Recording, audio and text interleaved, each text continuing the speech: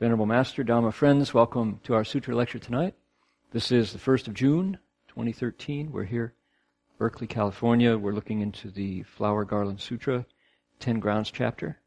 And we're going to get started the way we do by invoking the name of the Buddhas and the Bodhisattvas here. Jason, you're going to have to move all the way down to the end because there's nobody. Otherwise, you'll block off for us. There you go. We're glad to see Jason Kong back from India. The last time I saw him was Australia. That was about a month ago. Since then, he's been to all the Buddha's holy places and made it back safely. So, glad you made it. You can catch his photos of that journey on various websites. So, we're going to pressure you to put them all in one place so everybody can, if you're on Facebook or not. So, well, yeah. Namo Ta Phang Quang Pho Hua Yen Jing Hua Yen Hai Wei Pho Pu Sa Na Ta Phang Quang Pho Hua Yen Jing Hua Yen Hai Wei Pho Pu Sa Na Ta Phang Quang Pho Hua Yen Jing Hua Yen Hai Hui Pho Pu Sa Na Ta Phang Quang Pho Hua Yen Jing Hua Yen Hai Hui Pho Pu Sa Na Mo Ta Phang Pho Hua Yen Jing Hua Yen Hai Hui Pho Pu Sa Na Mo Ta Phang Quang Pho Hua Yen Jing Hua Yen Hai Hui Pho Pu Sa.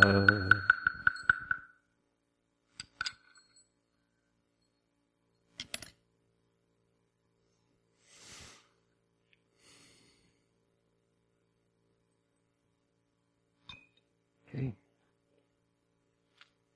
Please turn to page 24 and 25 in your text.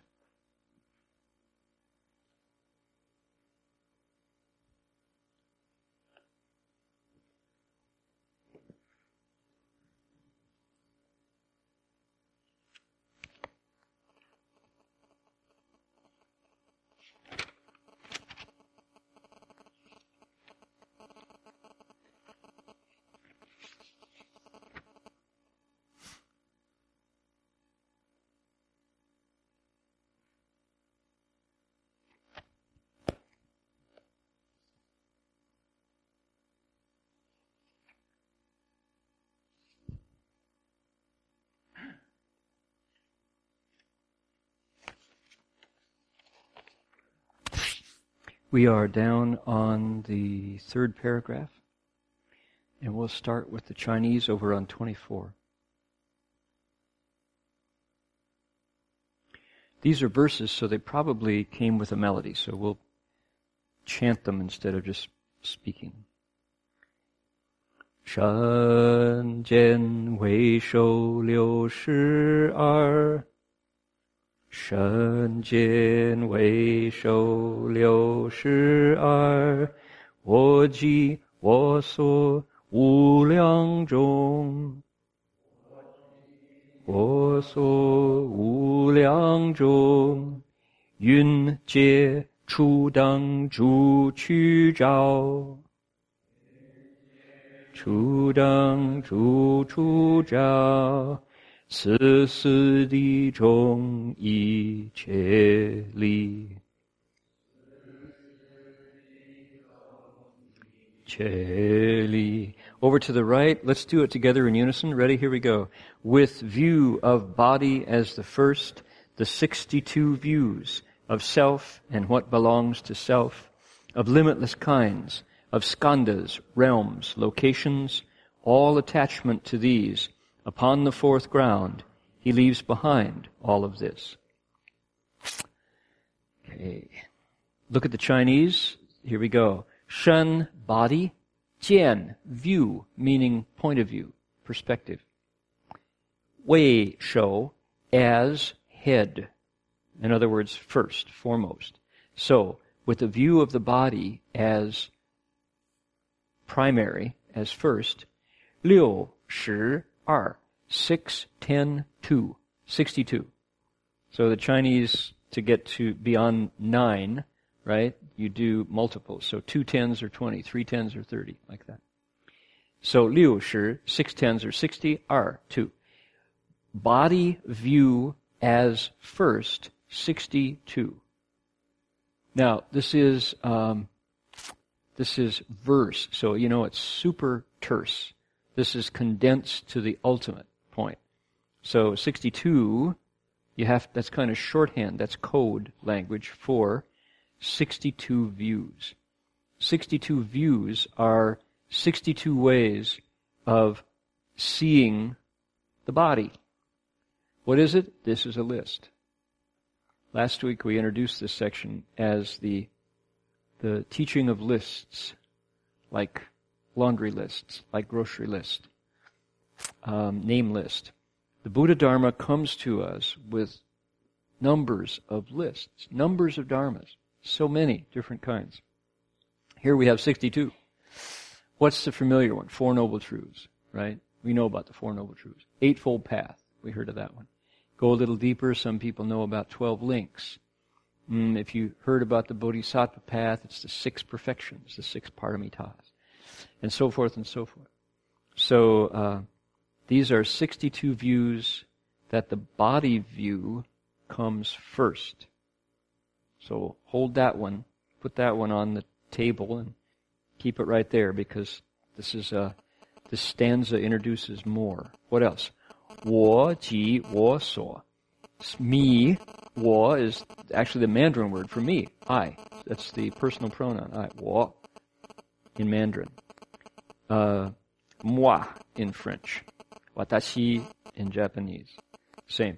Personal pronouns. First personal pronoun. First person singular. 我们, we. First person plural. So, me, 即, and. Me and 我所. The stuff that gathers around me. The place where I am. So, self and, often translated, what pertains to the self. But nobody talks like that. What do we say? Me and mine. Me and mine. Okay? Got it? The idea of me and mine. 无量种, no limit kinds. No measure kinds. In kinds beyond measuring. In other words, me and mine in infinite variety. What does that mean? Everybody has a different collection of things that we identify as me. Start with your driver's license. Start with, before that, your birth certificate, if you had one. Start with your passport. Then you go to what? Your email address nowadays. Okay? Your cell phone. And some people don't have cell phones. Your shoes. Your face in the mirror. Those are all me and mine. Then you have the obvious things. Clothes, houses, vehicles, degrees, accomplishments. What else? Fears. Everybody has a different set. Relationships, different set, different grandma, different kids, right? Things you like. Your playlist. Remember when it was, what's on your iPod? Back years. Some of you are probably too young to remember when that was new. So I remember Steve Jobs. What was on Steve Jobs' iPod? Mostly, you know what he had? I was reading this the other day. Steve Jobs had a complete set of Bob Dylan. None. Missing. All of them. And he had his favorites. He even had the bad albums. Bob Dylan put out some bad albums. Did you all know that Bob Dylan spent some time as a born-again Christian? He did. Some of you are saying, who's Bob Dylan and why do we care? Right? So if you're Steve Jobs' age, which he's no longer with us, but Bob Dylan was very important for our generation, and I'm Steve Jobs' generation. And Bob Dylan being a Gemini, among other things, he went through an astrology phase. Bob Dylan went through a time when he was head over heels with astrology. So Geminis tend to be curious folks, and he's tried a lot of stuff. He's now not an astrologer and not a born-again Christian, but those are part of him. So that's me and mine, right? What is it like? Limitless kinds. Everybody has a different set. If you grew up in Kuala Lumpur, you have a different set of me and mine than if you grew up in Dallas, Texas, right? If you grew up in Barcelona, you have a different set than if you grew up in Saigon, which is now Ho Chi Minh City. Different set. And when what gets interesting, really interesting, is when I was growing up near the Great Lakes, in excuse me, in Middle America, things changed slowly. And there were some distinctive things that were unique to that part of the country, that part of the planet. Now, everybody on Earth has a different set in common, which is an awareness of internet connectivity. We have changed so fast in the last 15 years. So that's, as you look at this, there's some things that are just happening as we pay attention now that didn't exist before. So those are all 我即我所无量种, me and mine in limitless varieties. You don't believe it? Dig out your baby pictures. Take a look. That was you. I have baby pictures right back to the bassinet, back to the crib. I don't look like myself. And yet, guaranteed, that was my not quite 6-month-old self right there. And I probably don't look much like I will when I'm 30 years older now. Okay, limitless kinds. Next, line 3, here we go. 运界处等诸取找着此四地中一切理.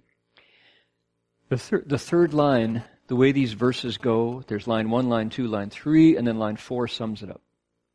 Line 4 is where you get the verb and then the subject and object.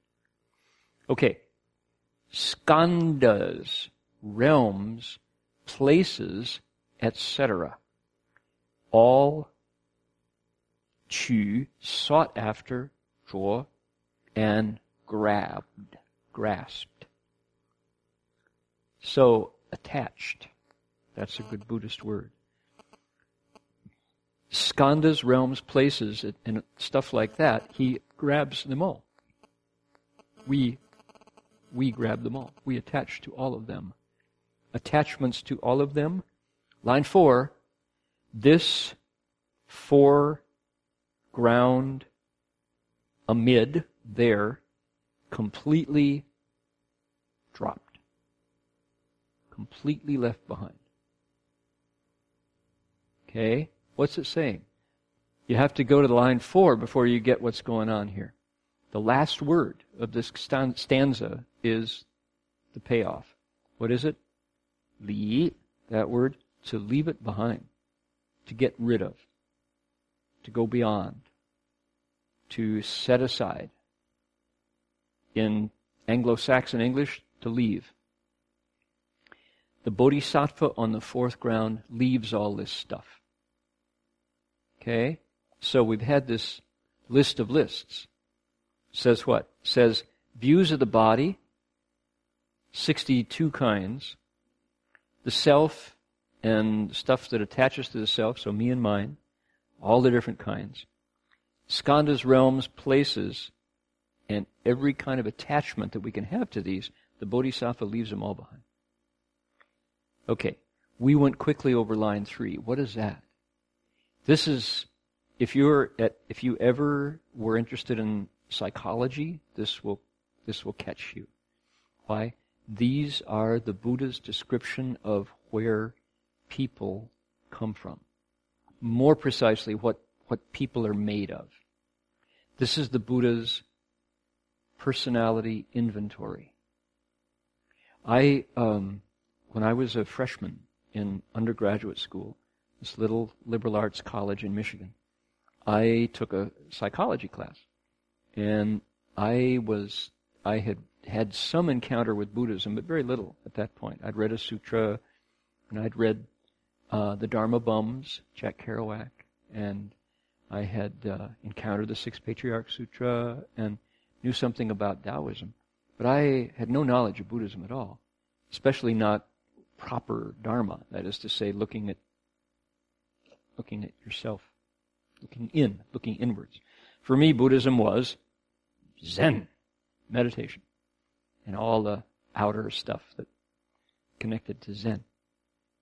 So psychology was as close as I got to what I've now come to recognize as Buddhism. I was really excited. Oh, I wanted that class. I thought, I'm probably going to, major in psychology. Why?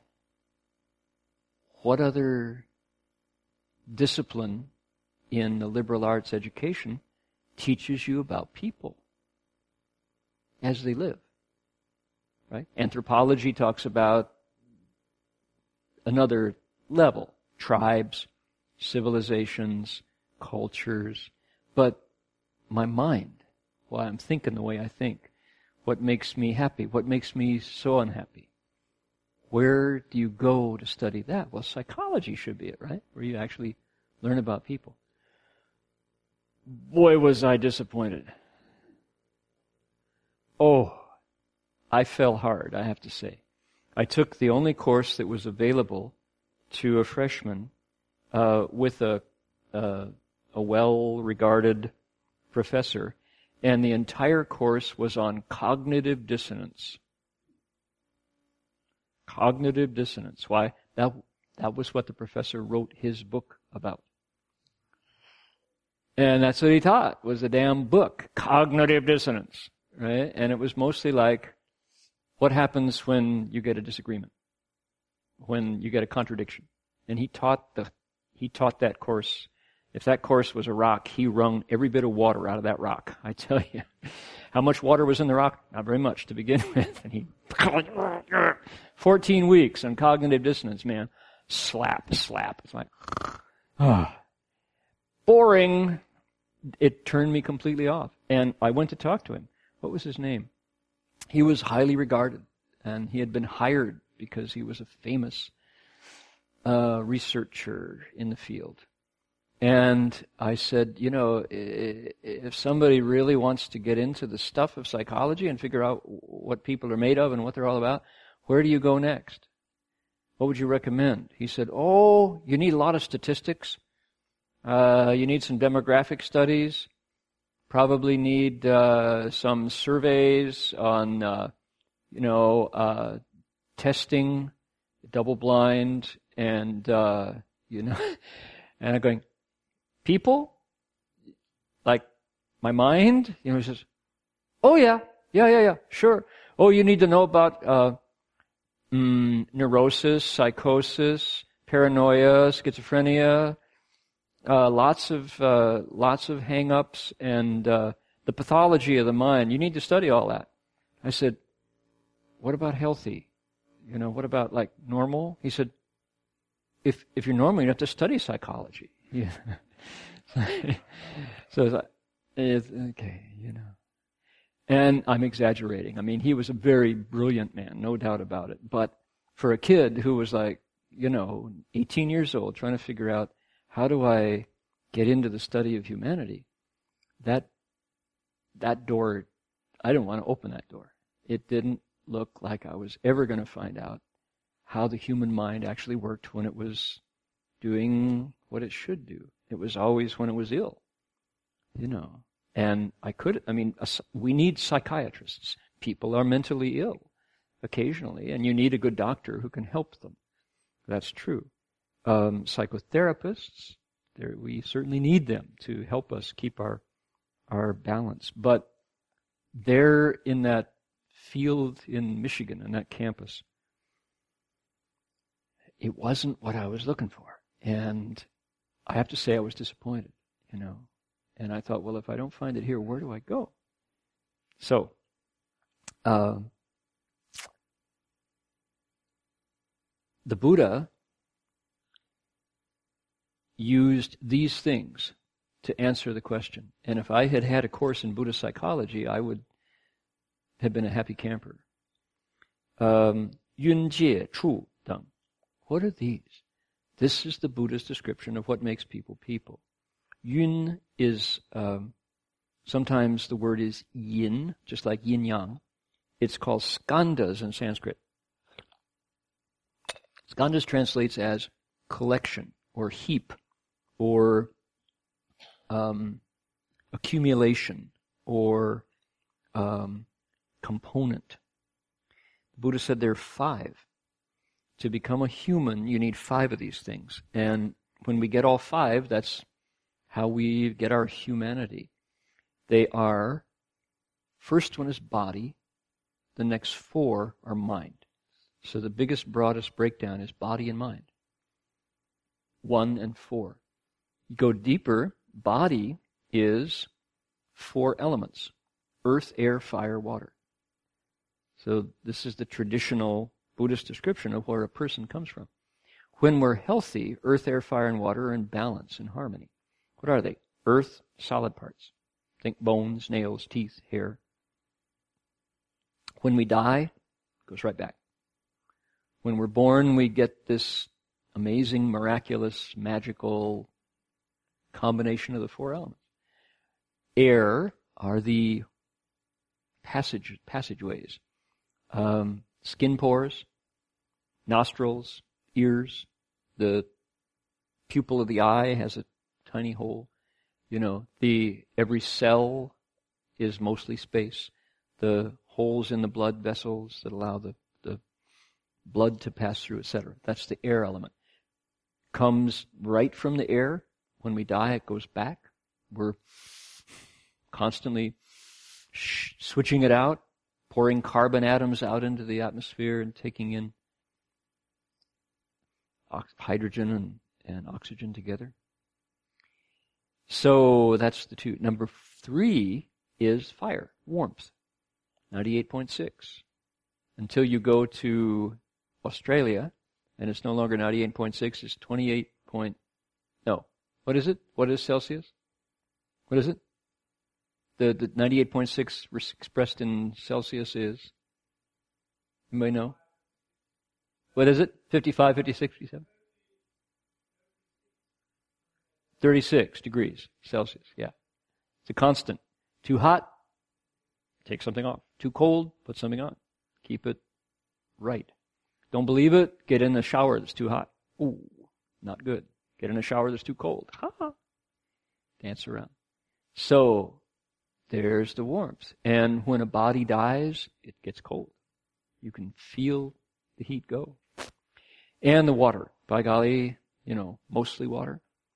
A large part of the composition is like seawater, interestingly. So, earth, air, fire, and water. That's the body part. It comes, we're alive, we die, it goes. It's gone, recycled. But that's the first skandha, the first heap. The next 4 are fascinating for anybody who's ever wanted to figure out why things are so tough. Or, if things aren't tough, why does the happiness go so soon? Or how do I hang on to the happiness? Or just how do I keep the balance between things being tough and things being easy? They are feelings, which include sensations and emotions. Second skandha. The 3rd is thoughts themselves. The 4th is the fascinating one called samskara, which is mental conditions, mental constructions, sometimes called activities because the Chinese use the word xing for that. Mental formations. That's a standard way. It's a mouthful. Mental formations. And we'll tell you what those are in a minute. The last one is consciousness. So those are the four that make the mind. So body, earth, air, fire, and water. Mind is the next four. Feelings, which is what? Sensations. So I feel, my nails feel different than the pads of my fingers on my skin. Cool, warm. This is hard. This is soft. Those kind of feelings and sensations, right? Hunger is a sensation. What else? Emotions. Joy, sorrow, anger, fear, grief, love, desire. 喜怒哀惧爱五欲. The seven ghosts, they say. Those are the emotions. And what are they? They're half thought, half sensation. For example, when you're afraid, your knees can knock. Anybody ever be so afraid your knees knocked? It really happens. Your teeth chatter. Yeah, it's true. And when you're angry, you change color. You feel your heart speed up. So half mind, but half body. That's emotions. Those are the second skandha. And where are they? It's in the body, but somewhere also in the ether, right? But you can definitely feel your humanity when you know joy, right? That's a skandha functioning. We get them when we're born. They go when we die. 3, thoughts. And thoughts are specifically defined by the Buddha. He said, thoughts think us. They're like waves in the water. They come, they go. They come, they go. Waves, if you go down to the marina, right, or cross over and go to the bay or go out the gate, Golden Gate, and look at the ocean, those waves, they are the heartbeat of the planet. They, the waves come and go, come and go. Sometimes they're calm, but just wait. They're back. Those waves come and go. Thoughts in the mind are just the same. They don't stop. And they arise as we become conscious of them at what age? 1.5 or something. And when we die, those thoughts will carry us to our grave.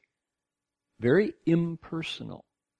From the Buddhist point of view, it's incorrect to identify with our thoughts. We are not our thoughts. If anything, our thoughts are us. Like we are living because we move, but they're not mine. They're a function. They're a skandha, a heap. And that idea, just wrapping your mind around that. Number one, they don't last. But number two, you don't get rid of them either. They're not me. They're a function. So Master Hua would say to us, too many false thoughts. 你的妄想太多了. And we'd say, Shifu, are there true thoughts? You know? And he would say, that's a false thought. So Chan masters are like that, right? Slap, you know. So, I guess so. That was, suppose I told you, are there true thoughts? You'd just be thinking anyway. That won't help you get past those thoughts.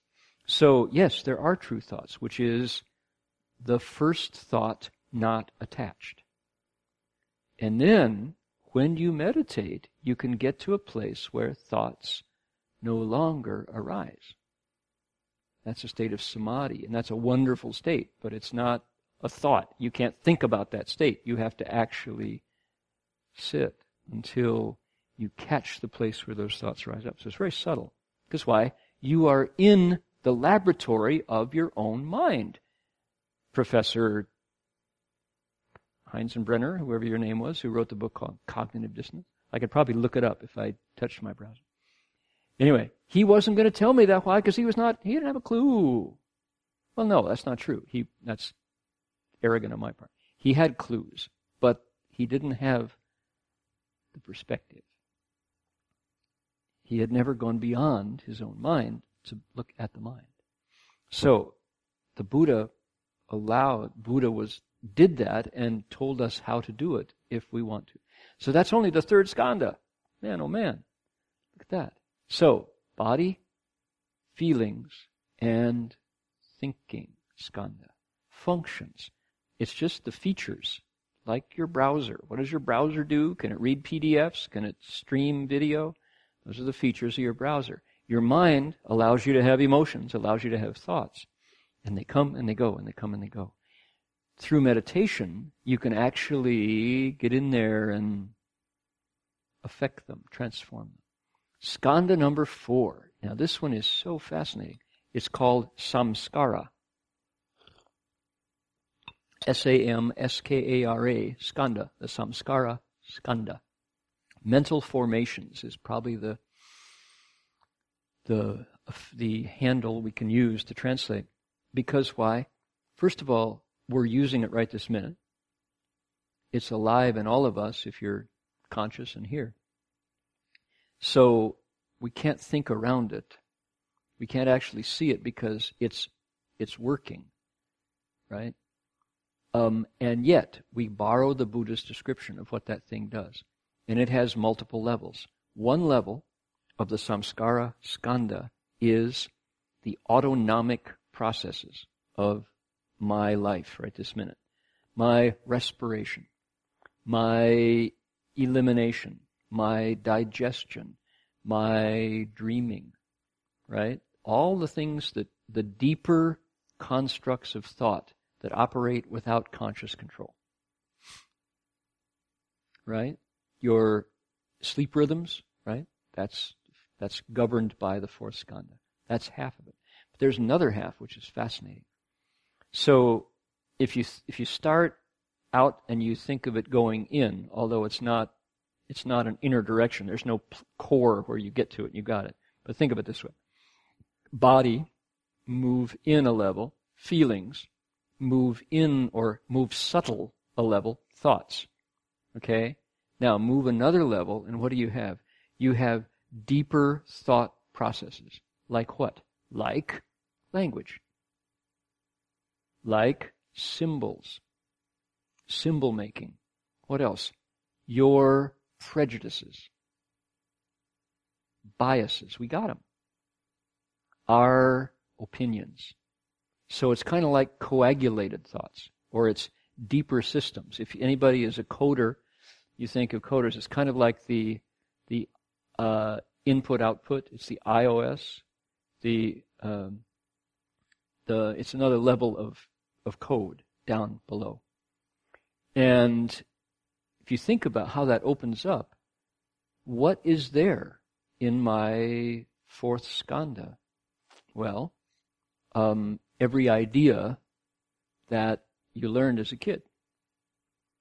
So if you think you're very attractive, that view is there in your 4th skandha. If you think you're very inferior, unattractive, if every time you look at the mirror your stomach jumps because you don't like your face, or if you have a bad hair day, or you just feel like, gee, I'm not as pretty as my sister, or I'm never going to match my husband's intelligence. All of these ideas that we all have a different blend. They're there in that 4th skandha.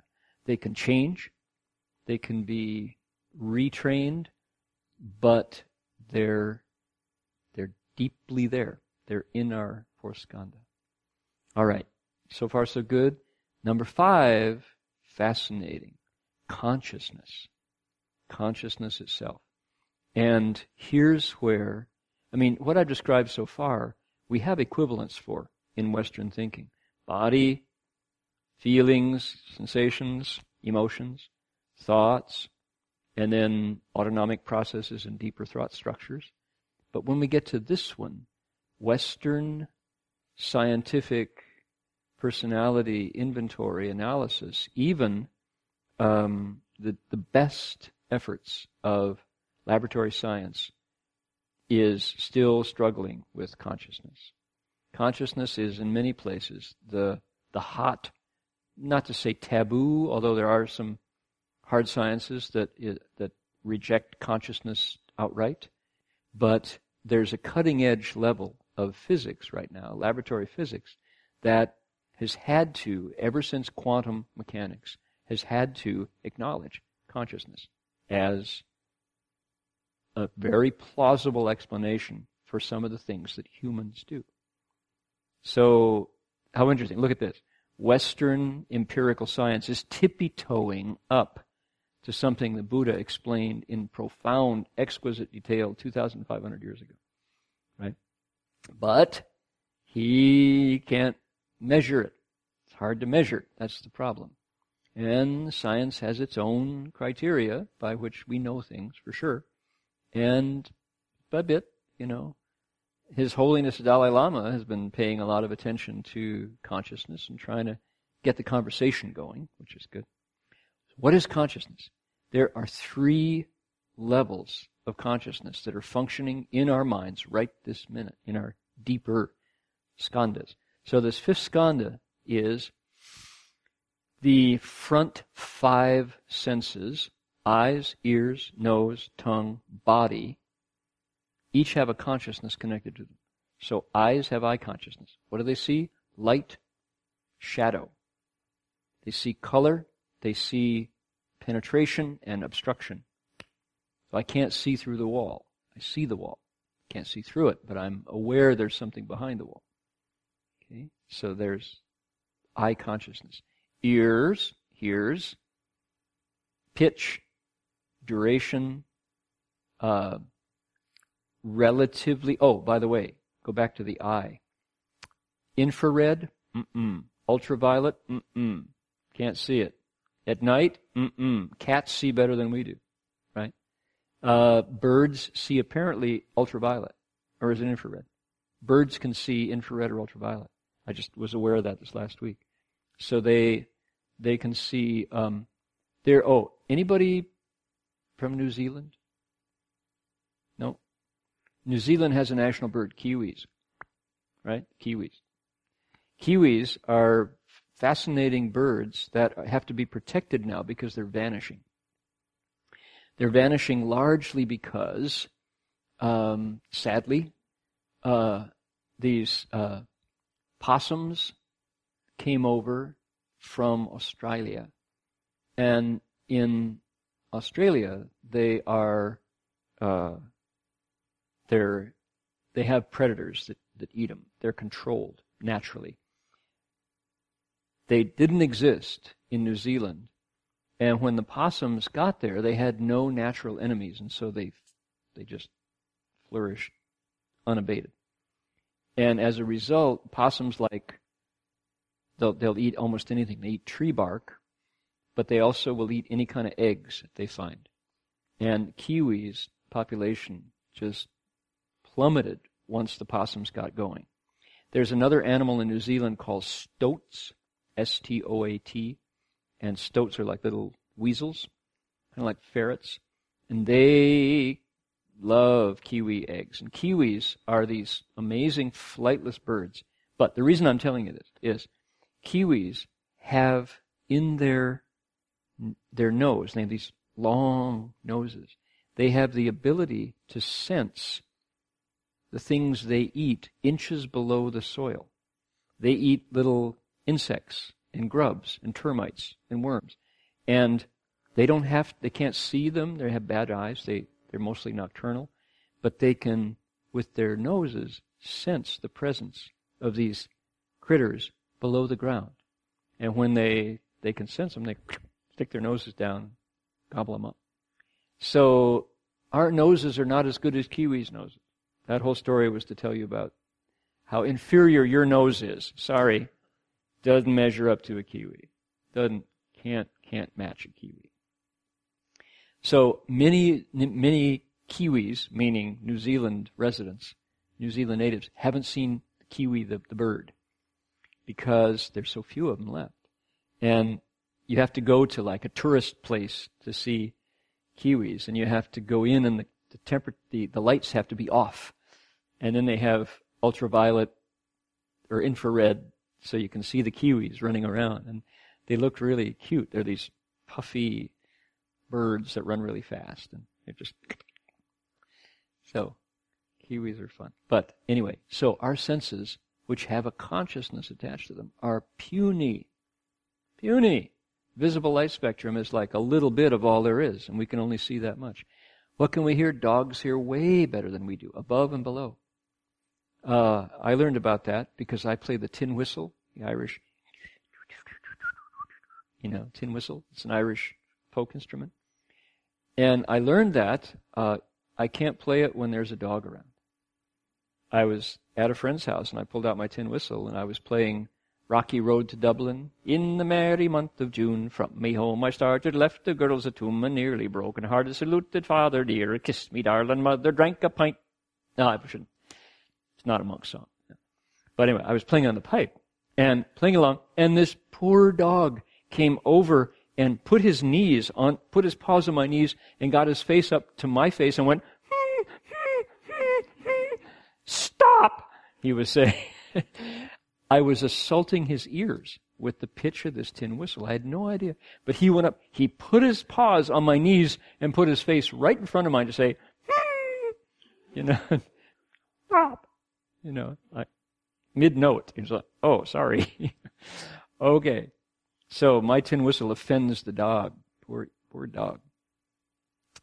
Maybe it's just the way I played it. I don't know. But it had something to do with the pitch of that instrument. So our eyes, ears, nose, tongue, and body have a consciousness attached to them. You ask Master Hua, what does the consciousness do? It discriminates. It tells the difference. Consciousness is there to tell the difference. That's what it does.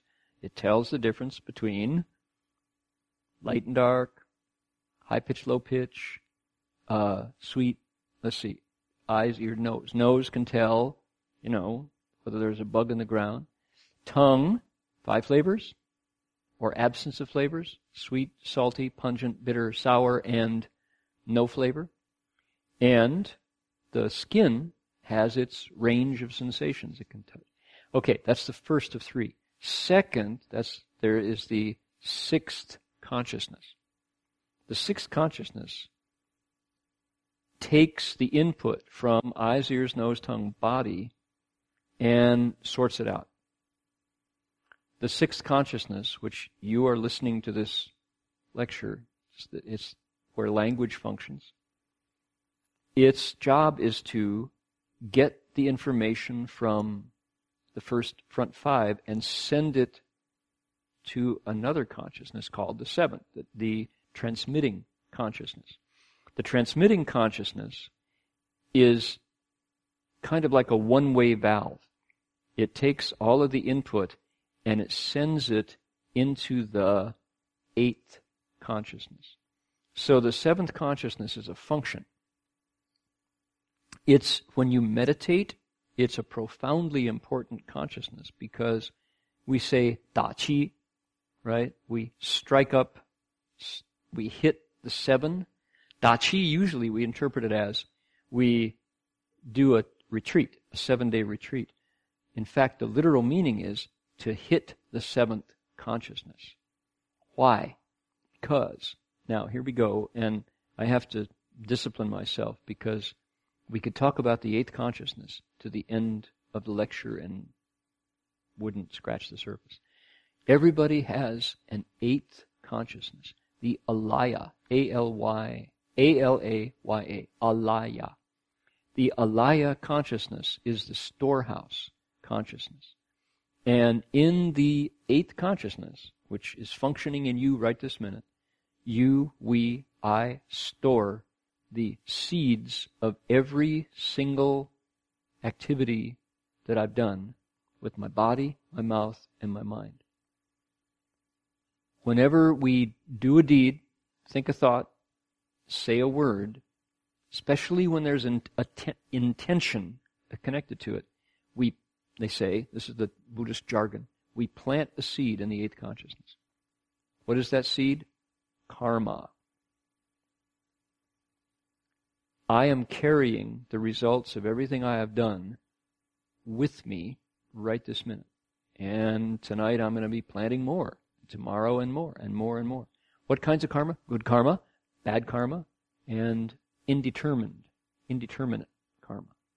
So, everything that I do creates a equal and opposite reaction. We've heard that, right? Buddhism agrees with, Newtonian mechanics, Newton's physics. But, more specifically, everything I do is planted in what's called the mind ground, the Shindi. Our minds are like a garden, and everything we do grows there. Catch the intention. Right? Did you mean to say that nasty, hurtful thing? Well, congratulations, you planted that seed very successfully. And in my mind, if I said that nasty, hurtful thing, hoping that they would be, silenced or shut up and they'd be impressed with how intelligent I am or how stupid they are because I said that thing and wanting to hurt them, then that will plant and grow, and in the future, guess what? The conditions are there for me to hear something very cutting and sarcastic and mean about my intelligence. Why? I planted it. As you plant, so do you harvest. As you sow, so shall you reap, says the Bible, says the Hebrew Scriptures. So there you go. It's like, whoa, okay, that's interesting. In other words, my consciousness, that fifth skanda, right? Same old skanda, we're still with the skandhas, is the bookkeeper. It's the accountant. It's the judge, the jury, and the correctional system. It's the jail. Or the heaven, if you planted good karma. Every deed that we do creates our future. So what kind of a future do you want to live in? What kind of a garden did you plant today? Or tend today? So, how interesting. Man, in this description of humanity, our psychological inventory, look at what the Buddha described. This is the class I wanted as an undergraduate. Right? I wanted to know about how people work, and this is what the Buddha described. He said, don't take it from me. I didn't make it up. This is not Buddhism Circle R, registered trademark. This is how we are. I'm telling you the truth. I'm just reflecting. I'm looking through the mirror at what I see. In my own body and mind. And he said, when we die, the skandhas, which are simply functions, they're just like a set of clothes. They go away, and when we're back, we get a new set. Right away. It develops in the womb, and out it comes. And horses have horses skanda. You could think, the body's different, but the feelings, the thoughts, the autonomic processes, and the consciousness is there complete.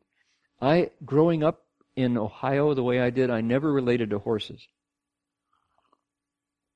My friend Randy Snow was an equestrian. He did jumping, and so he kind of, although he and I grew up in the same super middle class, totally middle class background, Randy got into jumping at some point. He jumped horses.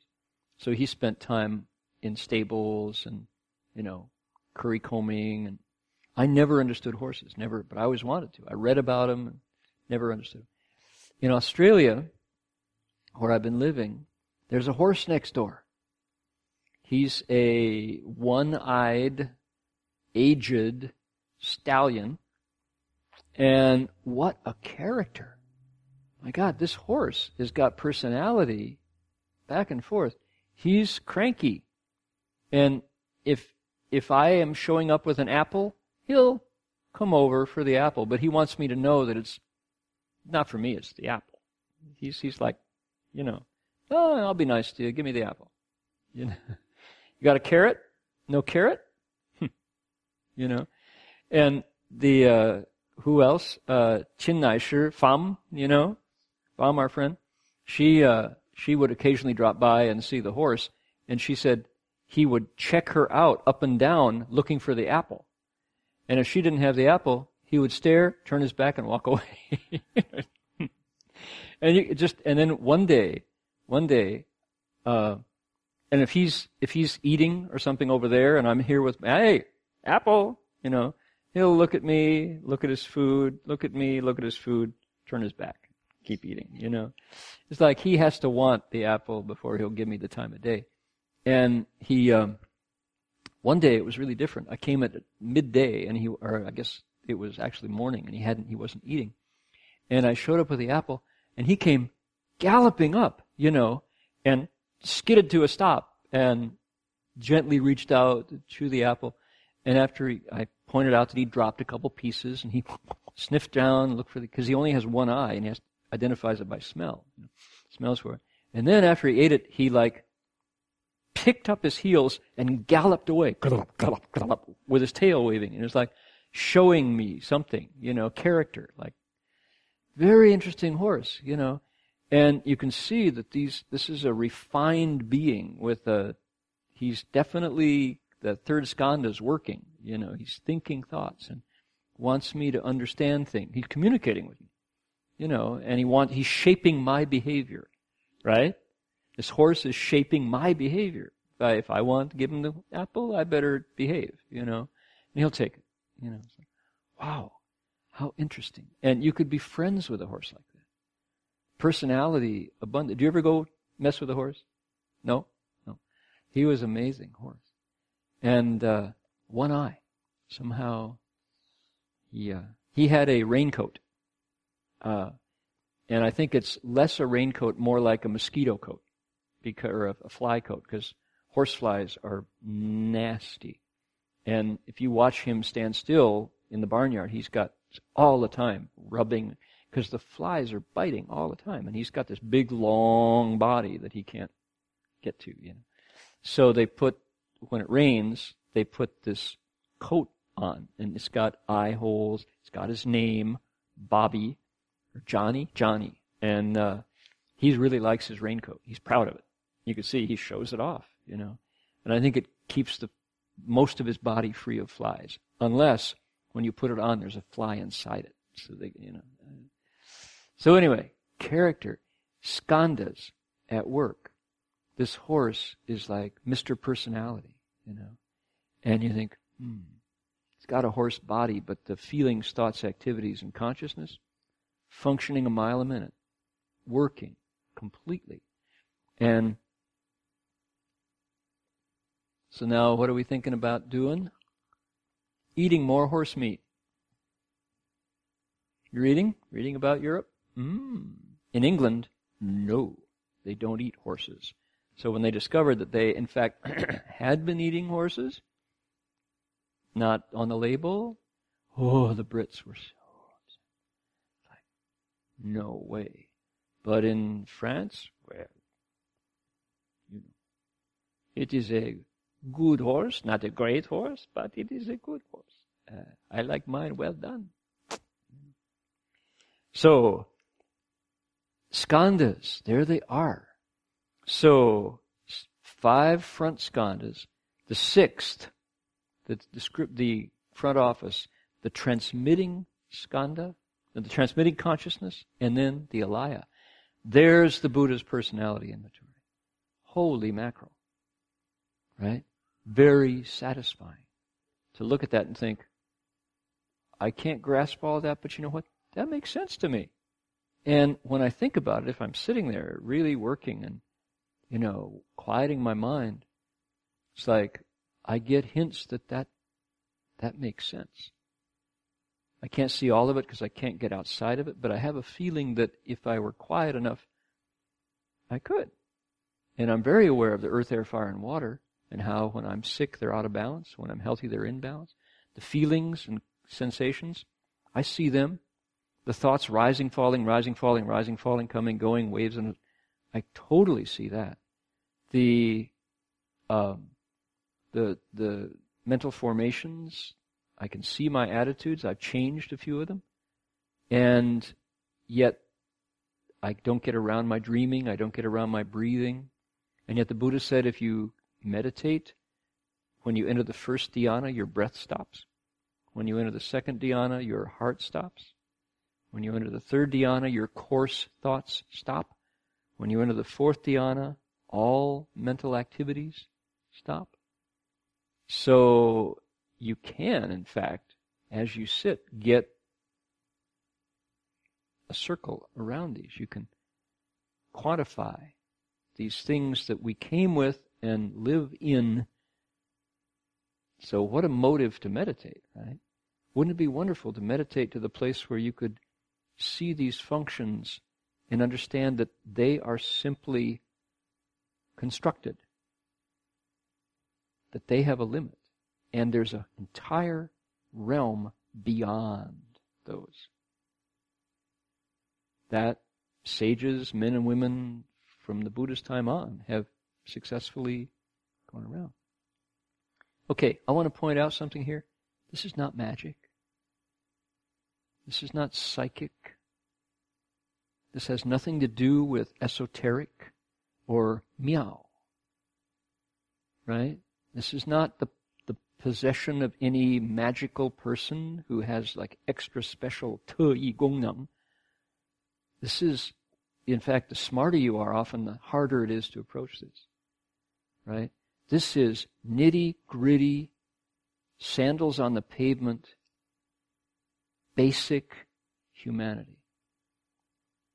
Why don't we know it? Because we love secrets. We love the magical, the mysterious, the far away. We're fascinated by people who say they're different and special, and we should follow them, and then we can get magic ourselves. It's like, nah. Be quiet, sit still. Know where to look.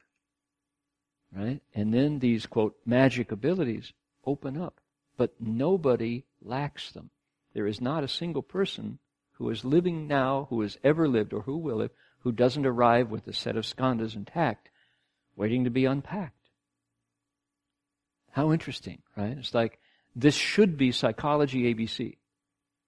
These are the basics. This is what we come with, and yet we go pursuing things like macroeconomics, you know. We go pursuing things like weapons research. We destroy the skandhas, but we won't investigate the skandhas. Man, oh man, what's a landmine? A landmine is this device entirely designed to blow the lower half of human bodies off. To maim. Landmines usually don't kill, they maim, right? So you can live the rest of your life unable to work, feed yourself, make babies, you know. And we pay for that. Your tax dollars builds landmines because America makes them. And yet, does your tax dollar fund the understanding of the human? Doesn't. Right? How strange. How strange we are. Anyway, so that's personality inventory 101 for us beginners. What else? That's one word. Yun. Right? Jie. Jie is talking about the 10 Dharma realms where humans exist. It's talking about the 18 realms, the 6 senses, the 6 sense objects, the 6 sense consciousnesses, 18 realms, another way of looking, another kind of slice and dice way of looking at humanity. And the Chu are the senses and their objects. Dung and other ways of looking at who people are. Zhu Qu Zhao, grasping at these, thinking, what? My body's really pretty. My body's really ugly. I wish I looked as pretty as who? Who's the current favorite? For a long time it was Jennifer Lopez, right? Then for a long time it was Angelina Jolie, and now we have to think twice about what is that about, right? At some point it was Clara Bow, the it girl. If you were living in the 20s and 30s, Clara Bow, anybody know Clara Bow? No? Go check her out. Clara Bow was a movie star in the 20s. She was the first talkie. Clara Bow was a movie star in the silent era, and then she was called the It Girl, I-T. And if you look at Clara Bow now, you think, oh my goodness, she looks like my grandma. When my grandma was young and pretty. But every generation has theirs. For a while it was Britney Spears, and now I don't think anybody thinks Britney Spears is the it girl. There's always a new it guy. So we look at Brad Pitt. Oh my. We look at Tom Cruise. Anybody look at Tom? Not ever since he jumped on the couch, right? Came out as a Scientologist. Brad Pitt lost his allure. But what are we talking about? We're talking about my perception of his body skandha. As soon as we found out what was inside Tom Cruise, it was like, I don't think I'm interested in him anymore. We got to see his third skanda, what he thinks like, his fourth skanda, Scientology. So we're just looking at the skin of stuff. And the Buddha would say, those skandhas come back as functions of what we do with this set of skandhas. How are we doing? Are we serial killers? Are we saints? Do we spend, how much of our 24 hours every day do we spend serving people? It's a question. Instead of serving ourselves. Or along with serving ourselves. A little bit at a time. That's really good. Cooking for other people. Helping elders get through their day. Being good friends to kids. Right? How much of the time do we spend? That's where our skandhas will come back next time. It's completely up to us. And the jargon word we use is cultivation. How much do we, quote, cultivate during the day? Meaning, looking into it. Right? It doesn't take much to turn the whole trend of it around from spending 24/7 chasing things to get to spending half an hour a day listening. Simply. Just listening to it. Sitting still. Calming. What would be radical? Silence. Imagine an hour a day of silence, if we could do it. How hard that is. A day of silence. A weekend of silence. A week of silence. That's so hard to really do that. And yet, if we just took one of those vehicles of karma, speech, mind, thought, speech, body, thought, and said, I'm going to chill this one so that I can use it differently. Listen to it. Radical. What do we do mostly? Habit. Habit and desire pulls us back onto the wheel, is how the Buddhists talk about it. Right? Habits, which is grooved behavior, repeated behavior, body, mouth, and mind. And then desire, meaning what? Pulled out into what we call the world, in pursuit of stuff we think we want. That's karmic skanda creation. That's the skanda factory right there. The marketplace is the skanda factory where we make our next set. What will we be next time? We're determining it tonight.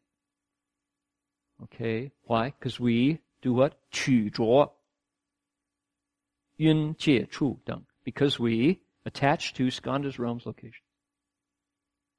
The bodhisattva on the fourth ground does what? 一切皆离, leaves them all behind. What does that mean? It means he's aware that they're functioning, but he is not trying to please his body. He's not hoping to fill his eyes, ears, nose, tongue, and body for the last time finally, so he won't have to do it again tomorrow.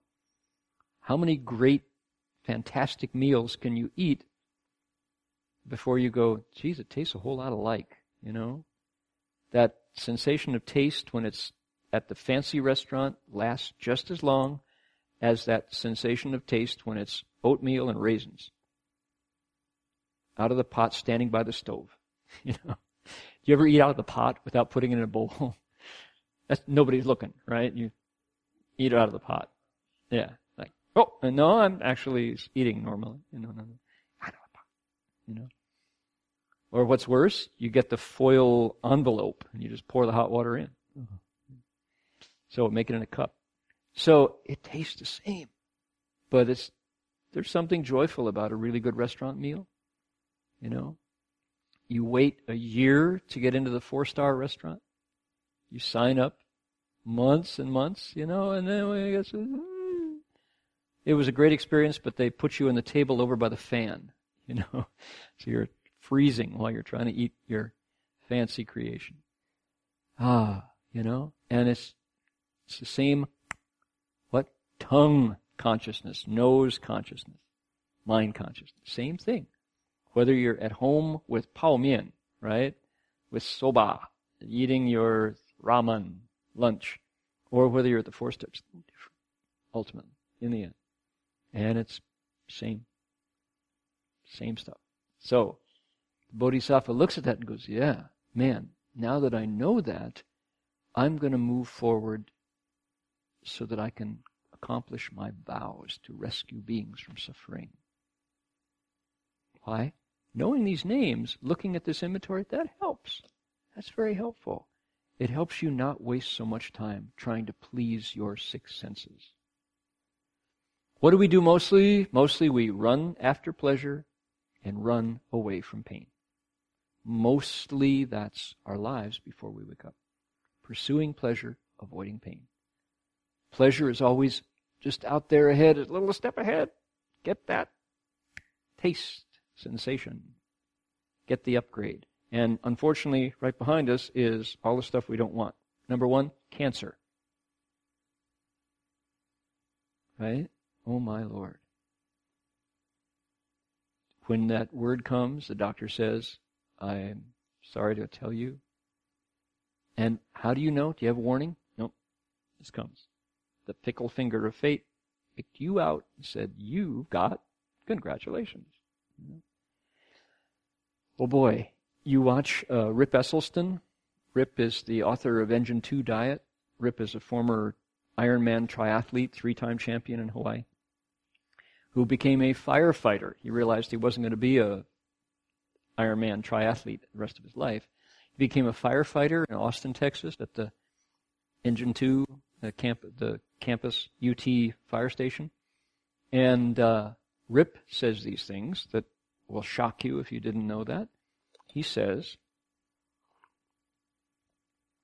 10% of the fireman's day is involved in putting out fires.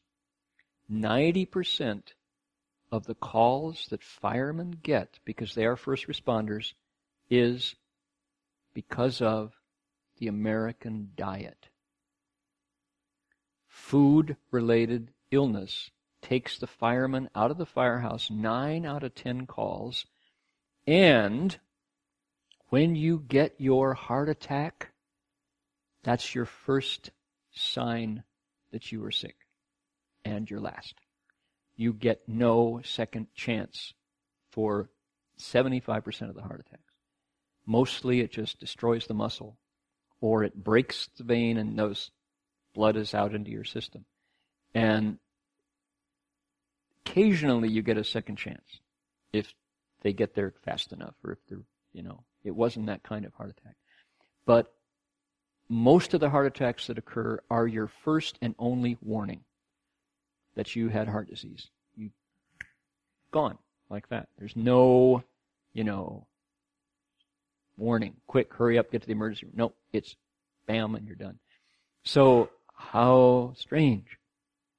How funny we are, We run from pain. But we're pursuing pleasure. It's right around the corner. And I've got a cruise through the Alaska Passage lined up for next winter. I guess you don't go to Alaska in the winter.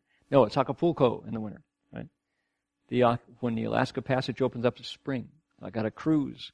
Unfortunately, the cruise ship, everybody on board got botulism poisoning. So they shut that one down. But we got one line for the Caribbean. Boy, I was just there in the Bahamas, and the cruise ship doors open up, and down come the families. They're big folks. Oh boy, we had this this Ayurvedic doctor who was there from Scotland. She's very interesting, and she's not used to Americans that much. And she was on staff at the ashram, so she took a day off and she went into Nassau, and she came back and she said, I wouldn't have believed it if I hadn't seen it with my own eyes. The Americans getting off the ship, they were very large people. They were bigger than I'm used to, even in Europe, she said. But there they are, and coming off, to buy stuff in Nassau. And my goodness, we're big now.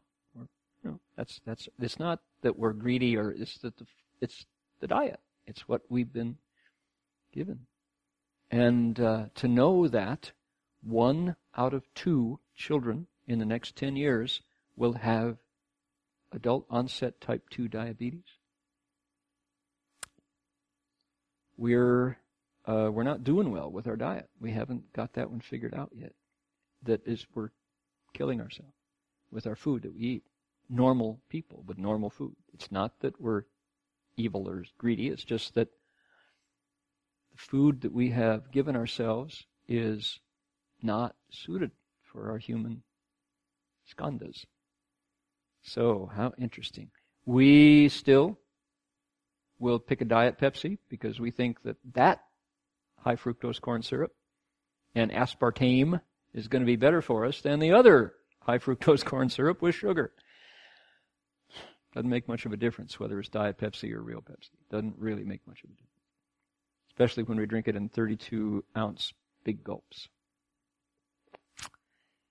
Did you see the ad? Not an ad. The photograph. It was floating around Facebook for a while of the cans of soft drinks out of the cooler with a plastic bag below and the amount of sugar per can in each plastic bag. Started out with water, plastic bag, no sugar, right? And then iced tea had like 4 teaspoons of sugar in a plastic baggie underneath the can, and then they went up all the way to the 32-ounce big gulp. The 32-ounce big gulp had a bag of sugar that was, bulging baggy in that cup of drink. And my goodness, when you see it that way, when you see the amount of sugar that you're putting down, you go, I don't think that's good for me. I think that's probably not good for me. So, on the 4th ground, the Bodhisattva says, pursuing pleasure, running from pain, at a certain point, gets old.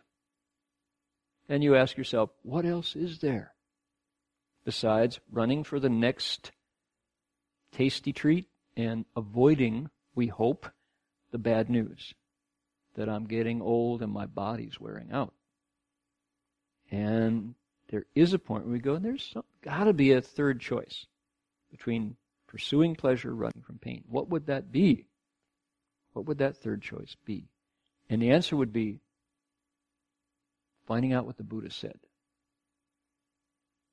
What did the Buddha say about this situation? And what the Buddha said was, birth and death can end. Old age, sickness, and death can end. And that's what I'm determined to find out. But, he said, 师父临进门，修行在个人. The teacher brings you to the door. Whether or not you enter it is completely up to you. It is not in gurus. Whether or not you find that third choice has nothing to do with so-and-so's psychic powers or their compassionate method to save you. Not. Ultimately, your body, feelings, thoughts, mental formations, and consciousness are yours to operate. It's a machine. The skandhas are just like a machine. Where did you drive your 5 skandhas today? That's how far you got. Right? Nothing to do with anybody else's ability to read your thoughts. Can't help you. Even if they are a bodhisattva in reality, they won't tell you if they are. Right? Right? That's really key. Right? 真人不露相，露相非真人，你懂不懂? Anybody who tells you they're a bodhisattva, walk the other way quickly. Let them be a bodhisattva all by themselves. Thank you. Good luck. So, anyhow, on the 4th ground, the bodhisattva says, yeah, I see all this. Now I want to learn how to operate those things. How do they work? Because, man, suffering or suffering's end waits for us to figure out how to operate this body and mind that we came with. The body and mind we earned, right? That we created for ourselves. Okay, well, we only did one stanza so far. That's not very much. I went too long. Skandhas are fascinating, and this is why I really was interested in psychology. And Professor so-and-so burned me out. Maybe I should have been more patient, but 18 years old, college freshman, come on. That was my encounter with psychology, and it was a turnoff. There was nothing there, and he was pushing me towards statistics and demographics, so I could do better studies. Like, when do you get to the people? They're sick. You got to learn all about psychosis and neurosis.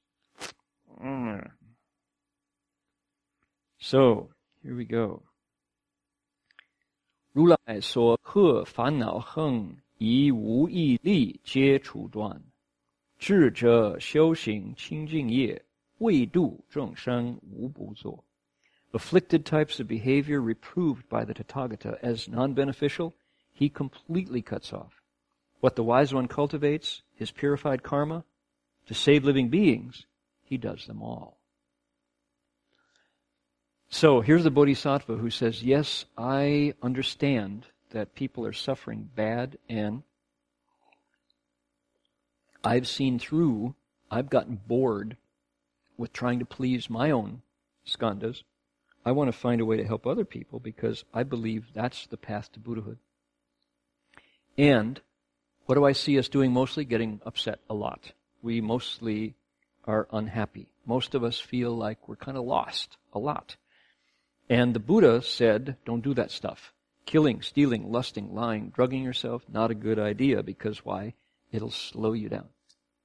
It'll even take you off the path.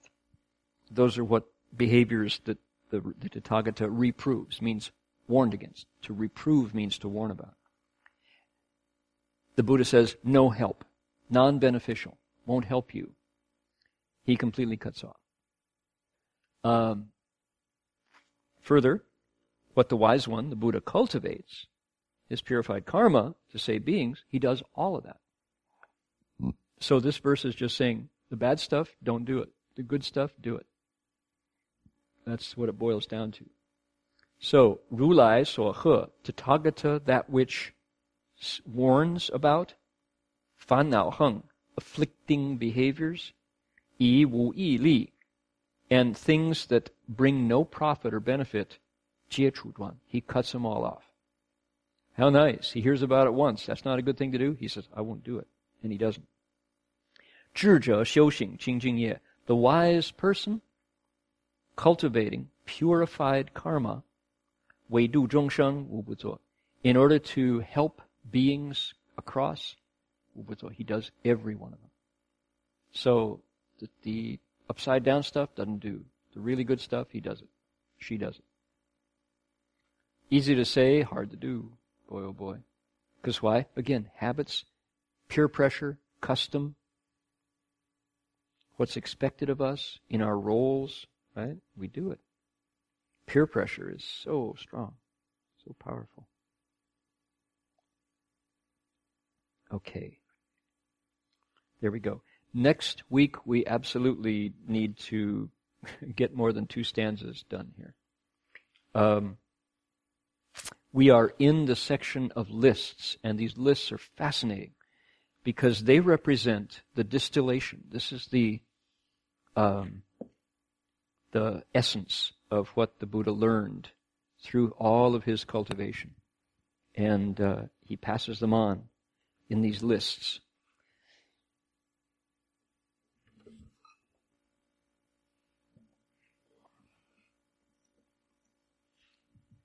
Alice, go ahead, please.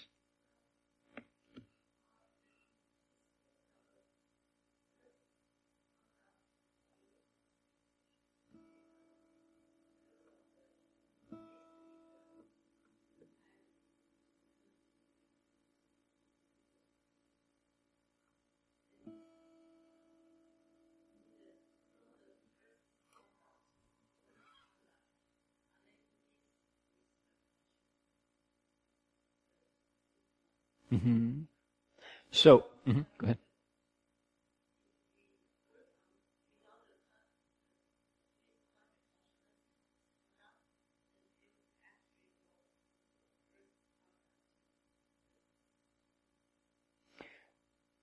Okay, I see what you're working for. Excuse me. These are just a description. There's no, if I understood your question, and correct me if I didn't. The Buddha, by giving us this, is saying this is, it's almost a medical diagnosis in saying there's the heart, there's the lungs, there's the liver, there's the kidneys, there's the spleen. That's pretty much all he's saying. He's saying, what is a person? A person is body and mind. What is the body? Suda, right? 4 elements. What is the mind? The other 4. So feelings, thoughts, activities, consciousness. So it's very cold. He's just kind of like a doctor saying, look, you'll notice these lungs are breathing. The heart is beating. It's like that. So after I said that, ask your question again.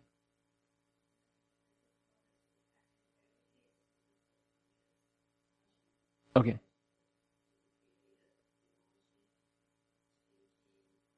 Xing and shi, yeah, right.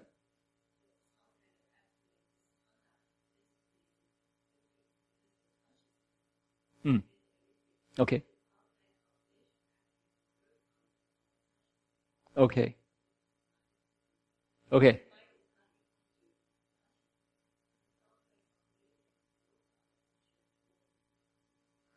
Okay. Alice is asking. She says that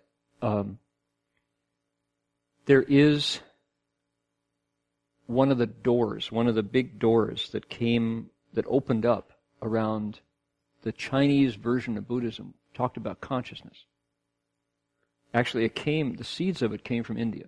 And you can find Indian shastras on consciousness. But the Chinese really developed it. Wei Shi Lun.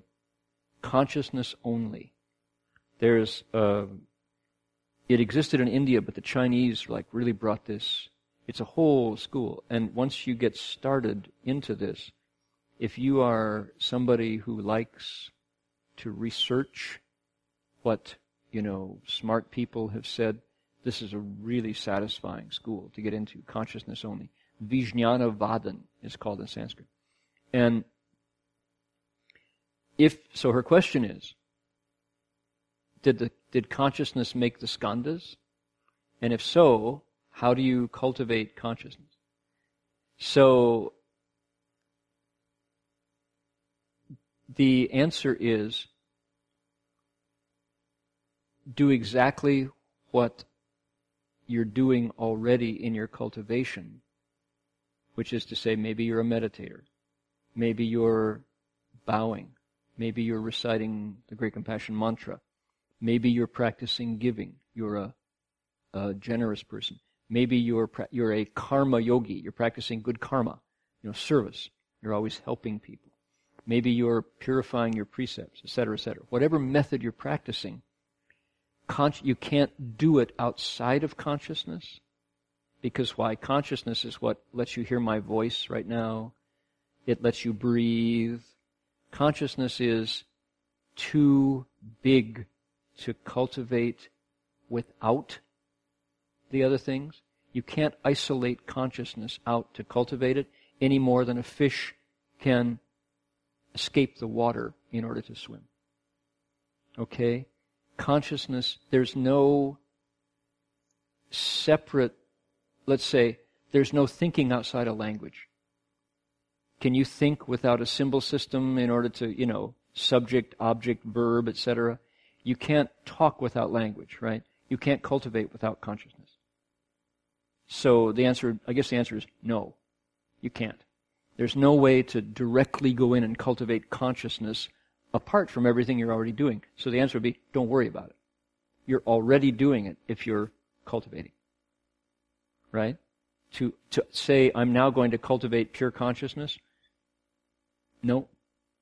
I don't think that's an interesting question, but I don't think there's any way to approach consciousness separately. Was that your question? No, I don't think so. Just go ahead and do what you're doing. Consciousness is included. Right? And now, they say the formless realm, the Wu Se Jie of gods, right?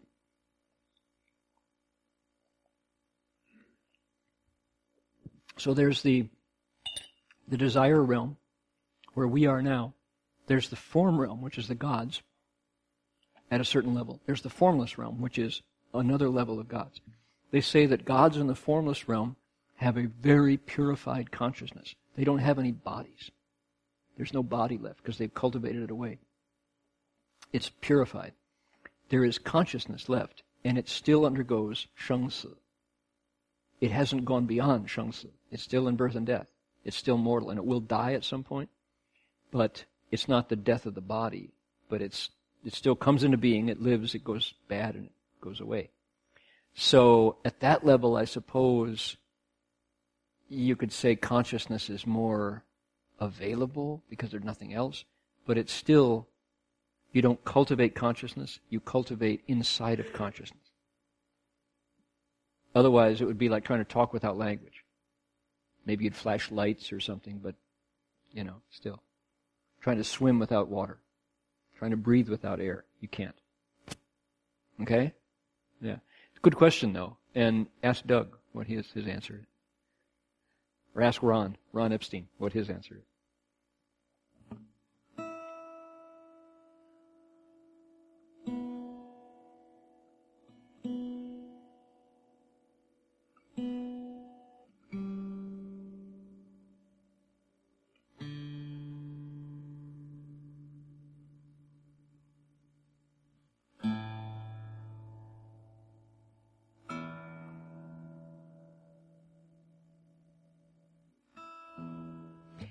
Alice, that's one of those questions that a Chan master would probably slap you up the side of the head by answering, or they would shout at you. Meaning what? Meaning, don't ask about it, go do it, right?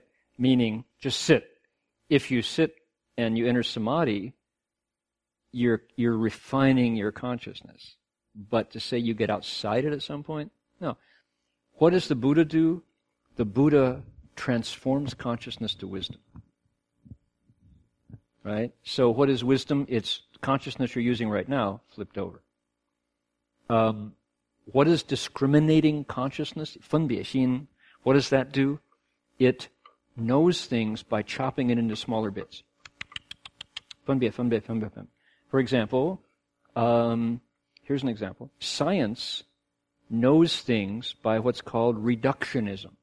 The idea is if you can take these carnations and take them down to hydrocarbons, take the hydrocarbons down to atoms, take the atoms down to elements, take the elements down to, down to the smallest.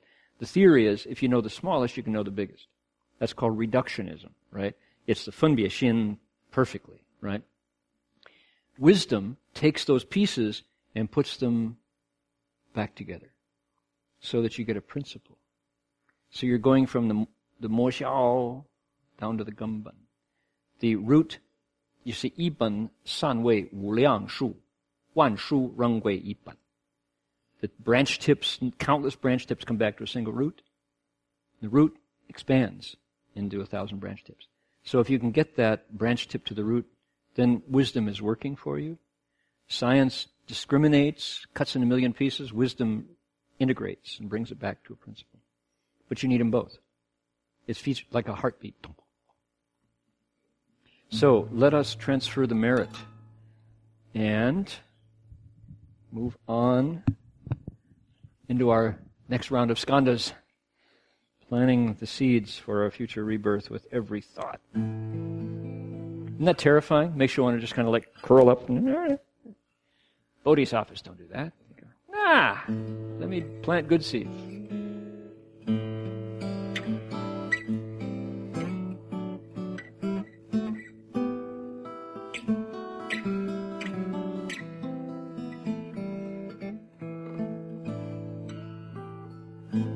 So make a wish and send out your merit and virtue to all living beings as you would care to do so, whatever wish you want to make with those. I'm sure it will be appreciated as we connect with our wholesome affinities.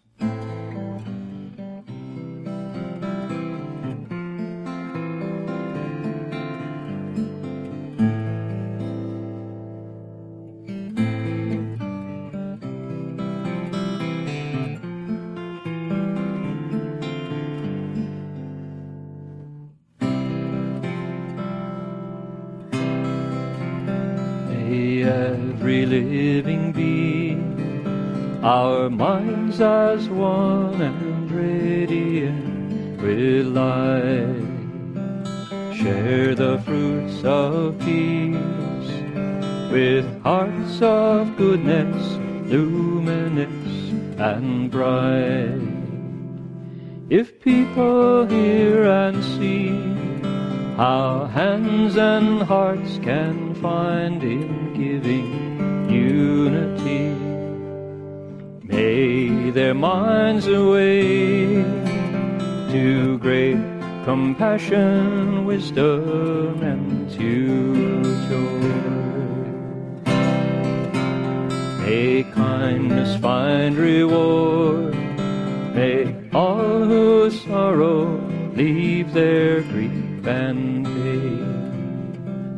May this boundless light break the darkness of their endless night. Because our hearts are one, this world of pain turns into paradise. May all become compassionate and wise. May all become compassionate and wise.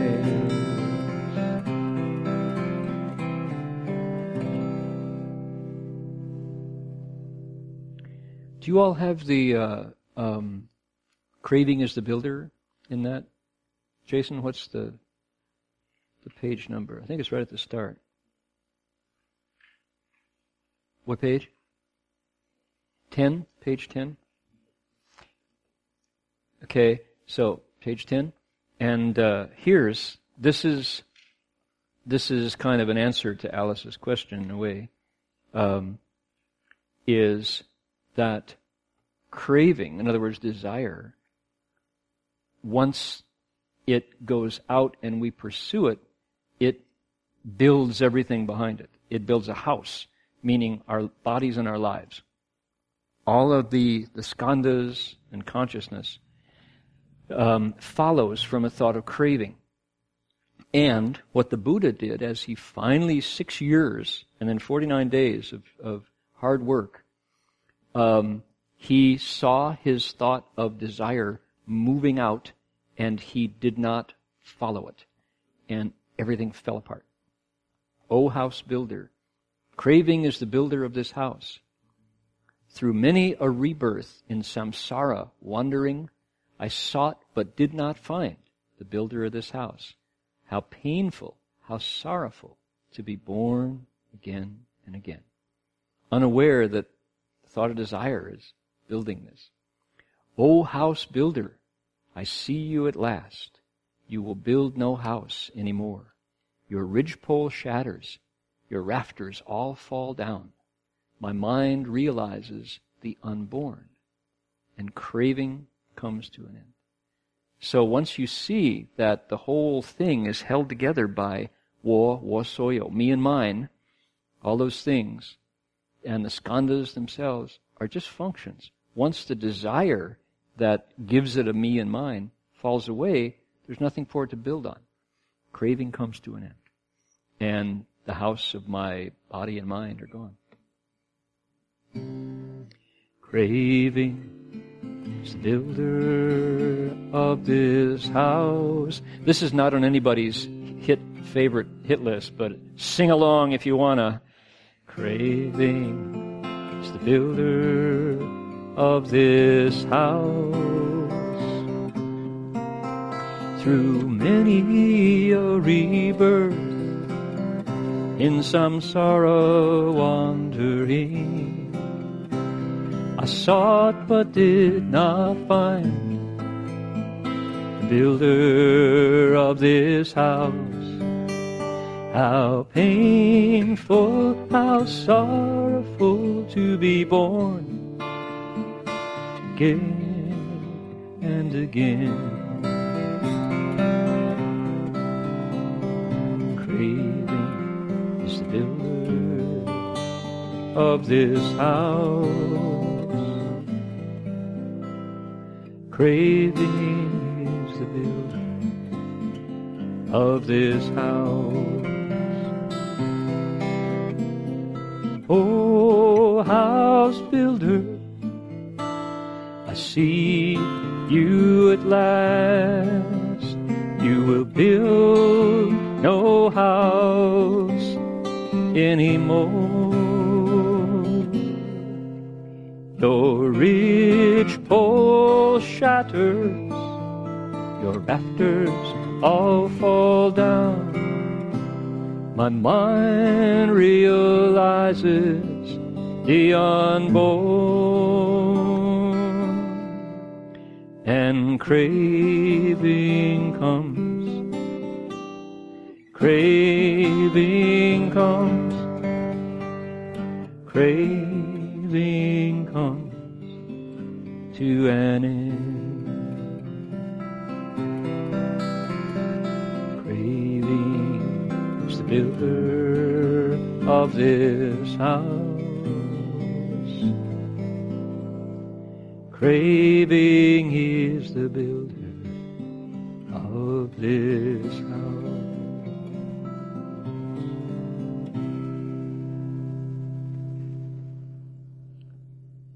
All right. Take it from the Buddha.